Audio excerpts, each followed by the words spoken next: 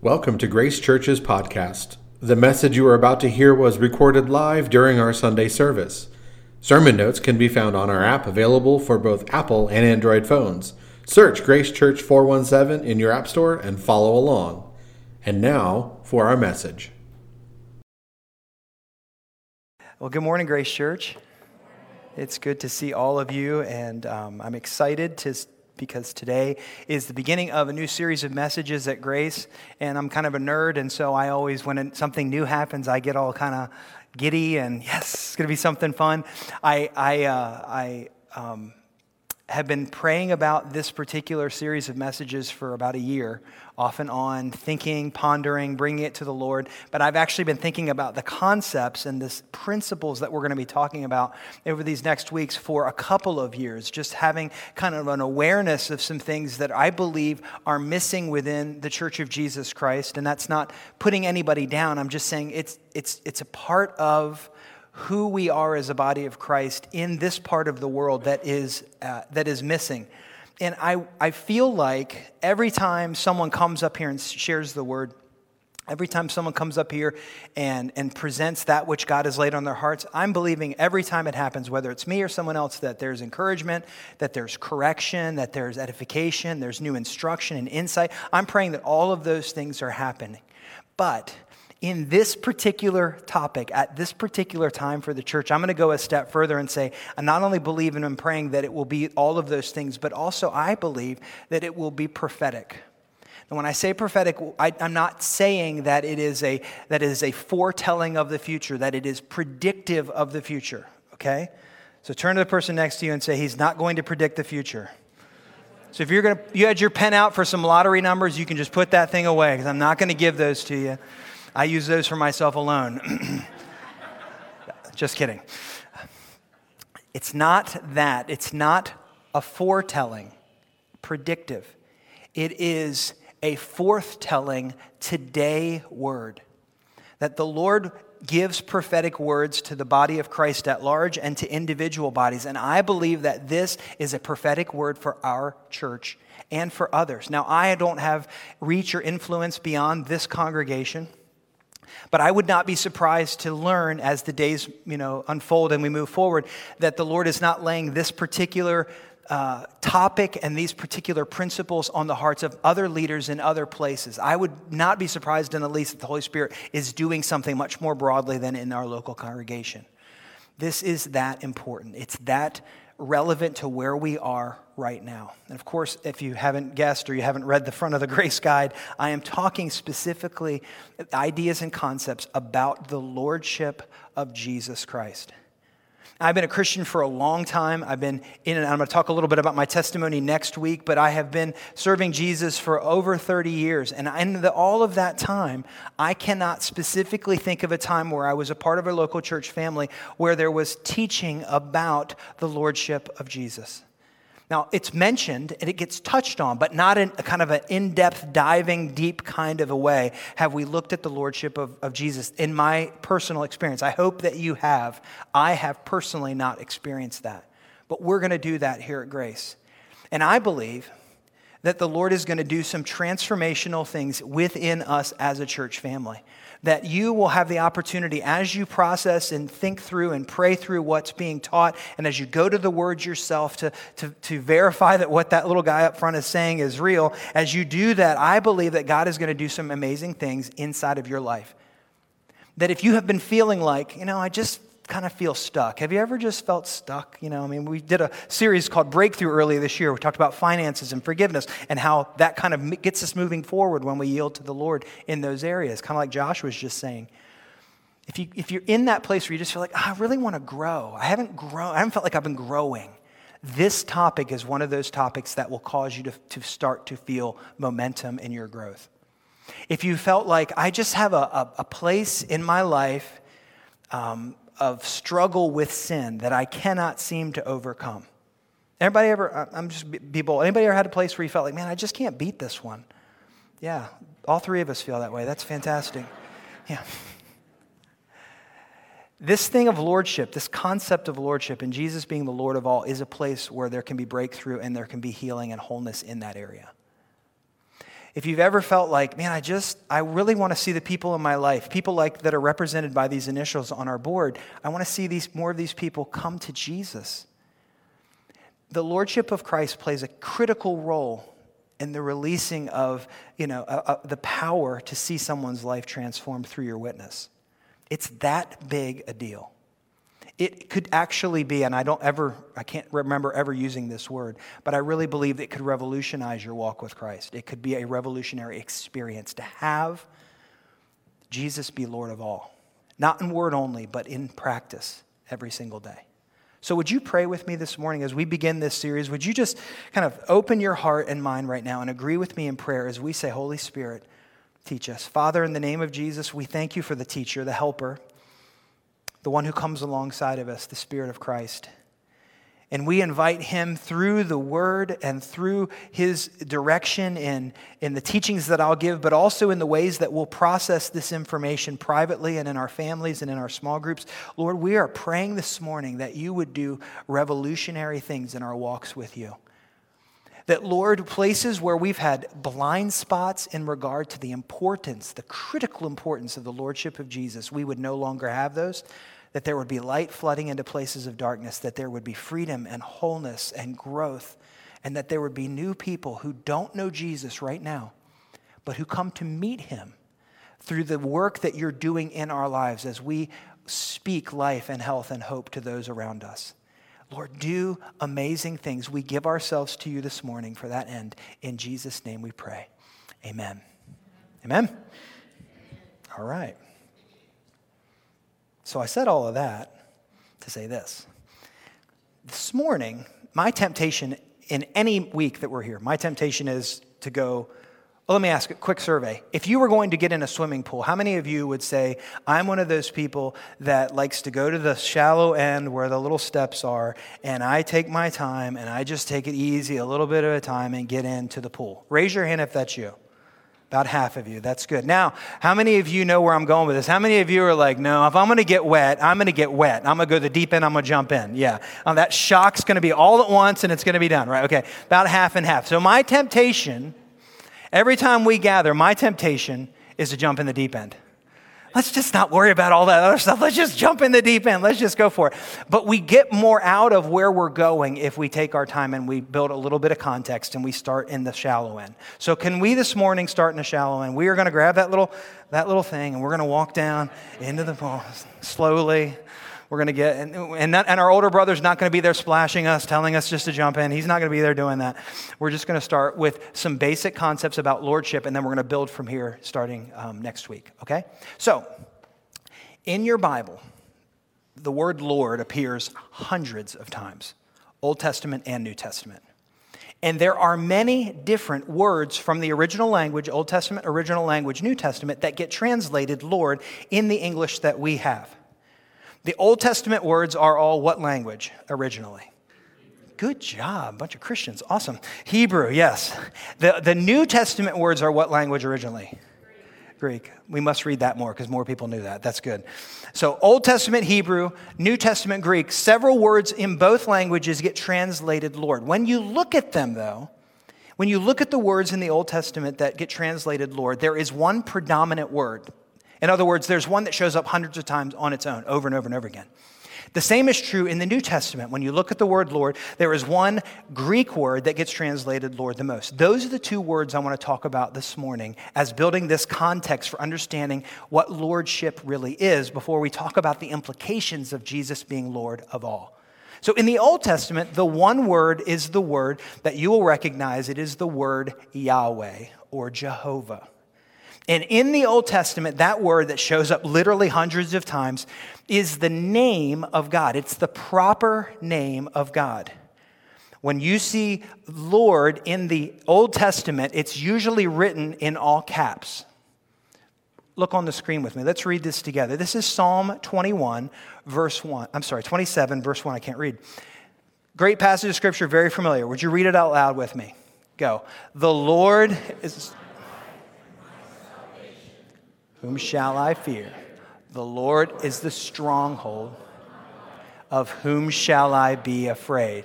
Isn't that a great verse? Okay, good. That's an underlinable one. Excellent verse. Notice in the two parts of the verse, Lord is capitalized fully. That is the word Yahweh. We could read that if we were going to be all Greek or all Hebrew. We could read that Yahweh is my light and my salvation. Whom shall I fear? Yahweh is a stronghold of my life, and whom shall I be afraid? It's his proper name. Now, the reason it's always capitalized in our Bibles in English is that from the original language, the Jewish people so highly honor the Word of God and the name of God that when they write that word, they don't even write all the letters. They leave out the vowels. They write it in such a way that it is condensed. And when they are reading their scriptures, they will not speak the name of Yahweh. They hold it in such high regard, the name of the Lord in such high regard, which is why it shows up in all capitals when we're reading it. So most of the time in the Old Testament, when the word Lord shows up in English, it is this word Yahweh, which is also translated or used as Jehovah. It is the word that we see over and over again. It is the title of God. It is God's name. Turn to the person next to you and say, I think I got that part. Let's go over to the Greek. Now we're in the New Testament. In the New Testament, the word that most often is translated Lord, and the one that we're going to focus on the most, is a Greek word that I cannot say properly. But it is a word that I'm going to give you the definition here in just a moment, but I'm going to do my best to attempt to say this Greek word properly, okay? So give me grace. Everybody give me grace? Okay. Kurios. Kurios. Turn to the person next to you and say, Kurios. Now we've all said it improperly together. That's fantastic. It is the main Greek word in the New Testament for our English word, Lord. However, it has a different definition than the Old Testament one. The New Testament word that most often is translated Lord is this. Look at the definition on the screen. Kurios. He to whom a person or thing belongs. About which he has the power of deciding, a master. The owner, one who has control of the person. And this is really important because when we're talking about Jesus being Lord of all, Jesus is Lord of all in terms of his name. He is Yahweh from the Old Testament. Jesus is God. He is a part of the Trinity. It is the Son is God just like the Father is God. So he is Yahweh. But in the New Testament, when people are calling him Lord, they're also calling him this definition. They're saying, you are the one that has the power of deciding over my life. You are the one to which I belong. You are the master. You have ownership over me. Write this down in your notes this morning if you're taking the notes. The word Lord in the New Testament means more than a title or a name. It describes a position of authority. Now, that's not to suggest that Yahweh wasn't a God who had authority. He has all authority. I'm not saying that. But in the New Testament, the word specifically means one who has authority or ownership over another. When you look in the New Testament, the word Lord is also often associated with an object. So we have something like a statement where Jesus is called the Lord of the harvest. That is, he has the power of deciding over the harvest. He is the owner of the harvest. Or he is the Lord of the Sabbath. You know, when he and his disciples are out walking through the grain field on the Sabbath day and his disciples are hungry, right? So they are doing what? They are grabbing some of the grain and they're rubbing it in their hands and they're eating the grain, letting the chaff fall away and eating the grain. Sounds like a wonderful snack, doesn't it? Very healthy. So they're doing this and the religious leaders say, what's up with that? Your disciples are working on the Sabbath because they harvested effectively. And Jesus corrects them. He says, I am the Lord of the Sabbath. That man was not made for the Sabbath. Sabbath was made for man. I am the Lord of the Sabbath. I am the one with the power of deciding over the Sabbath, which is why he makes the rules. So other places in the scripture where Jesus, I love it, where Jesus will do something. He talks about like what goes into your mouth and what you're allowed, where evil comes from your insides. It doesn't come from, you eating the wrong kinds of foods. And I love the gospel writer says, by saying this, Jesus made all foods clean. He is the one, because he is the Lord with the power of deciding, he can make the rules adjust. He can make them submit to his lordship because he is both Yahweh and he is Kurios, the Lord who has the power of deciding over us. Look on the screen with me. Luke chapter 5, verses 12 and 13. This is the story where the leper, the man has leprosy, comes up to Jesus. It says, while he was in one of the cities, there came a man full of leprosy. And when he saw Jesus, he fell on his face and he begged him, Lord, if you will, you can make me clean. And Jesus stretched out his hand and touched him, saying, I will, be clean. And immediately the leprosy left him. That man, when he came to him ill, sick, not well, he came to him wanting a touch. He came to him and said, Kurios. He came to him and said, you have the power of ownership. You are the master. You are the one with the power of deciding. You can make me well if you're willing. And Jesus says, I am willing, be well.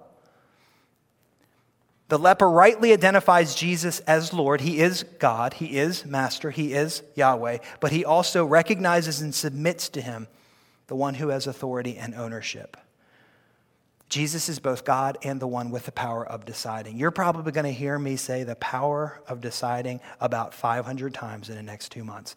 And I apologize up front for saying it over and over again, but it is the core issue. It's easy to say, Jesus is Lord. It is much harder to say, Jesus is Lord, and that means he has the power of deciding over every part of my life. Much different feel. And on that note, let me say this. One of the ways you can interpret the word Lord is the word master. Now, I don't know if that strikes you the same way as it strikes me, but when I hear someone say master, and they're talking about them having a master, it just there's something about the idea of having a master that kind of just rubs my fur the wrong way, even though I don't have fur. It just kind of makes me go, ugh. Lord, okay, that sounds spiritual and churchy. I'm good with that. Master, And I think it has to do with us being Americans, us being Western.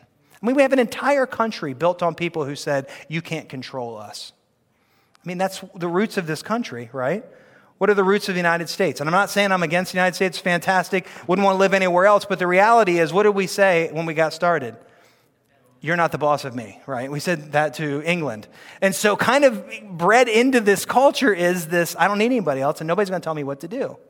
And I will tell you, that is entirely counter to the way that the kingdom of God works. The kingdom of God is not built on nobody telling me what to do. The kingdom of God is built on me saying, Jesus, you're Lord of all. You have the power of deciding over every last part of my life. So that's why we are kingdom people before we are American people. And that's why you can go to any nation in the world and you'll find people that are all kneeling and saying, Jesus is Lord of all. And that's what links us, not our nationalities, not where we live. Does that make sense? Okay. Still wading in slowly, shallow end of the pool. The lordship of Jesus is both expressed as a title and as a role. And we're going to spend most of our time in the weeks ahead looking at the New Testament, looking at him being Lord who is Kurios. We're going to be spending our time looking at what that means for us individually. How is the lordship of Jesus expressed through my decisions, through my thinking, through my life? But it's also important to understand that the reason that Jesus was crucified wasn't because he did a lot of miracles, although he did many miracles. It wasn't because he did teaching that was sometimes not received well by the religious leaders, although he did that as well. The reason Jesus was crucified is because he dared to say that he was God. He dared to say that he was Yahweh. He dared to not back down from this idea that he was equal with the Father. John chapter 8, verses 58 and 59 say this. This is Jesus speaking. He says, I tell you truth. He's speaking to the religious leaders. He says, I tell you truth. Before Abraham was born, I am. At this, they picked up stones to stone him, but Jesus hid himself, slipping away from the temple grounds. The reason that they wanted to kill him is because he believed that he was the Lord of all. It's the very reason that God intended to put him to death for our benefit was because of the lordship of Jesus. It's the thing that got him in trouble, not really, but it's the thing that got him on the wrong side of the religious leaders. They didn't have a problem with miracles. They didn't have a problem with teaching. What they had a problem with was one who was born in Bethlehem and raised in Nazareth, saying that he was the great I am. Jesus called himself the Son of God, and he made himself equal to Yahweh. And in that, let me say this to you, next blank on your sheets. In a real sense, the lordship of Jesus is the hinge point on which all of eternity hinges. All of eternity turns for humanity. The lordship of Jesus is the place of decision for all people for all time. And if you're one of those really smart, with great memory people, you're probably thinking, you know what, I remember like 18 months ago, you were preaching about the gospel, and you said the gospel is the thing that all of eternity hinges on. And if you're remembering that right now, I'm not even going to begin to ask, because I don't want to be disappointed and have a depressed afternoon when nobody remembers that. But I did say that about 18 months ago. And the reason that that would be accurate is that the gospel and the lordship of Jesus work hand in hand. We might be tempted to say, it's the gospel, it's not the lordship of Jesus. It's whether you believe that Jesus lived a perfect life, died on the cross, was buried, resurrected, and ascended to heaven. If you believe that he did that for your sins, then that's where eternity splits. But here's my problem. Here's what the whole issue is with lordship. In the Western church, that is the church in the United States and Canada and Western Europe, in the Western church, we have reduced salvation and coming to Christ to only the work of the cross. That's just that Jesus died for my sins, that Jesus came and he bore the punishment that should have been mine, and that he was raised from the dead to prove that he had the authority to take away sin. And he is my Savior and Lord. And no, he is my Savior, and that's good enough. And the reality is that you cannot separate the Savior position of Jesus from the Lordship position of Jesus. But in America, we do it all the time. I was recently listening to a sermon from a very successful pastor in a church, and he was leading people in a service, as we do on occasion, to accept Christ. And he was saying, I want you to say, if you want to accept Jesus this morning, if you want to be saved this morning, thank Jesus for being your Savior and taking away all of your sins. And people were praying that, and they were saying it. He never once mentioned that now he's your Lord, which means he has the power of deciding over your life. And there is an entire group of people in the United States, I believe, and this is why we're doing this, that don't understand that to come to Jesus as Savior, by automatically, you must embrace him as Lord. You cannot separate those two things. Which is why when you read the Bible and there's these wonderful, awesome places where you just get so encouraged. And then there's those other places where he says, hey, you want to be my disciple? You have to deny yourself, take up your cross and follow me. We don't like that part, but that's a lordship element of his ministry, as opposed to him just being Savior. These two things cannot be separated. Let me say it this way. If a man or woman knows that Jesus is Lord of all and Lord of their lives, and they are following Jesus, I have no doubt that they are saved. I have no doubt that he is also their Savior. But on the other hand, if someone says, I love the idea that Jesus has forgiven me of my sins and that he died on the cross and I'm free and clean, but I'm not so sure about him being Lord, if that's the case for that person, I have grave concerns about their relationship with the Lord. Because you can't have one without the other. He is Savior and Lord.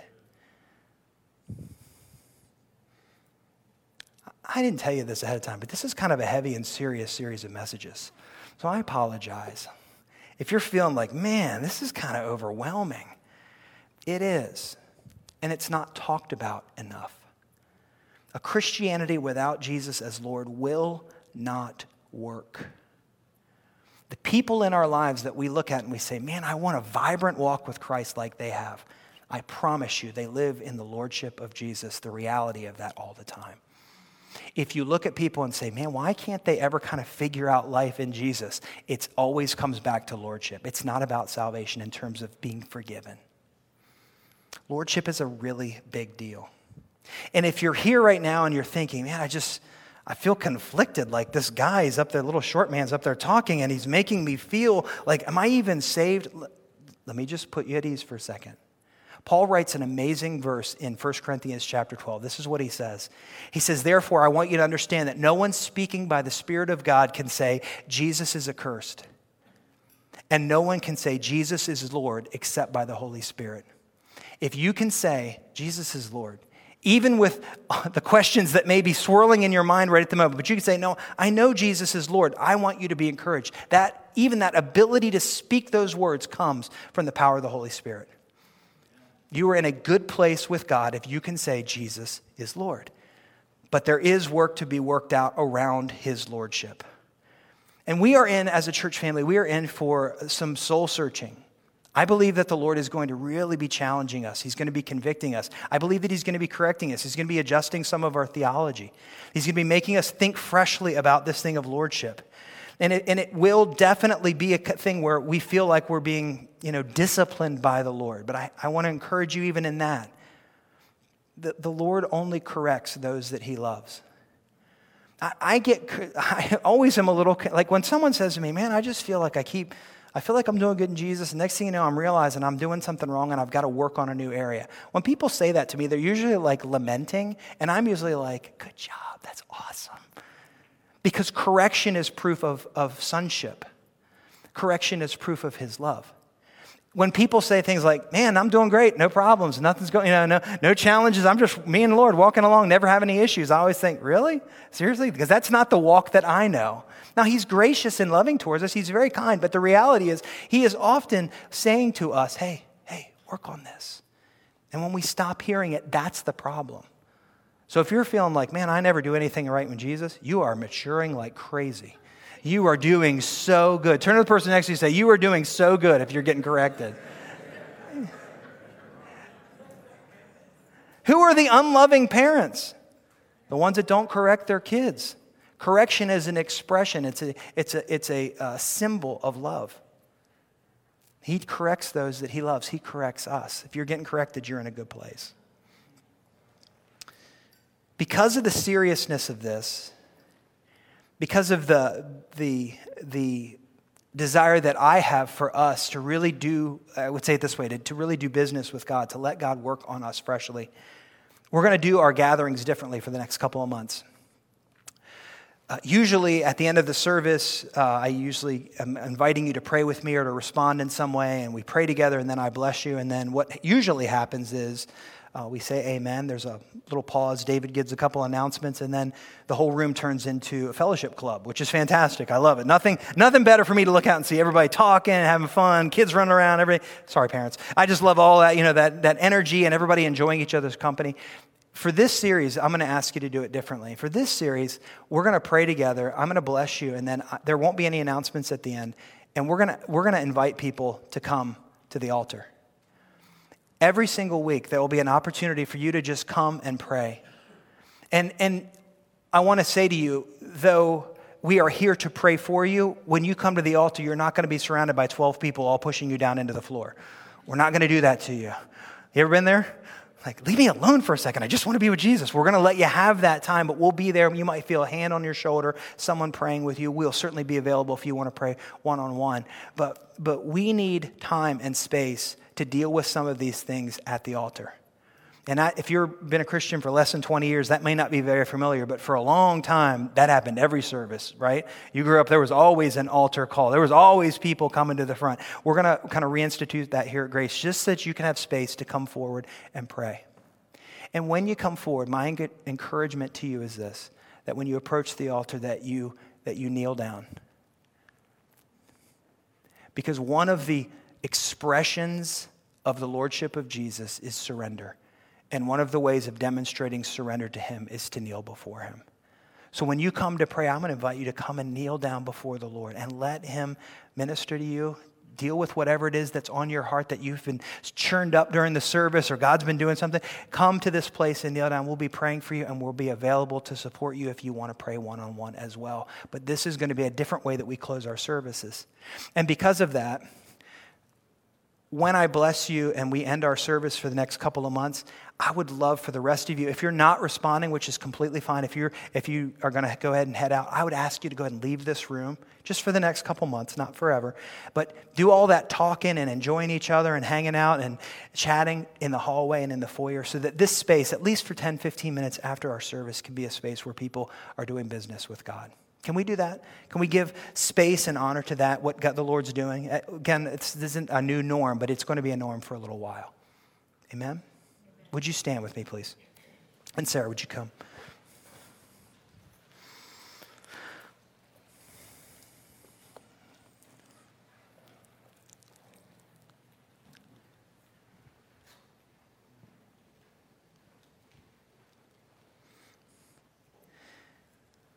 Don't pull back. Press in. Don't be concerned about not feeling 100% like you understand everything that there is to understand about lordship, and therefore I'm just going to pull back and not engage at all. I encourage you to press in.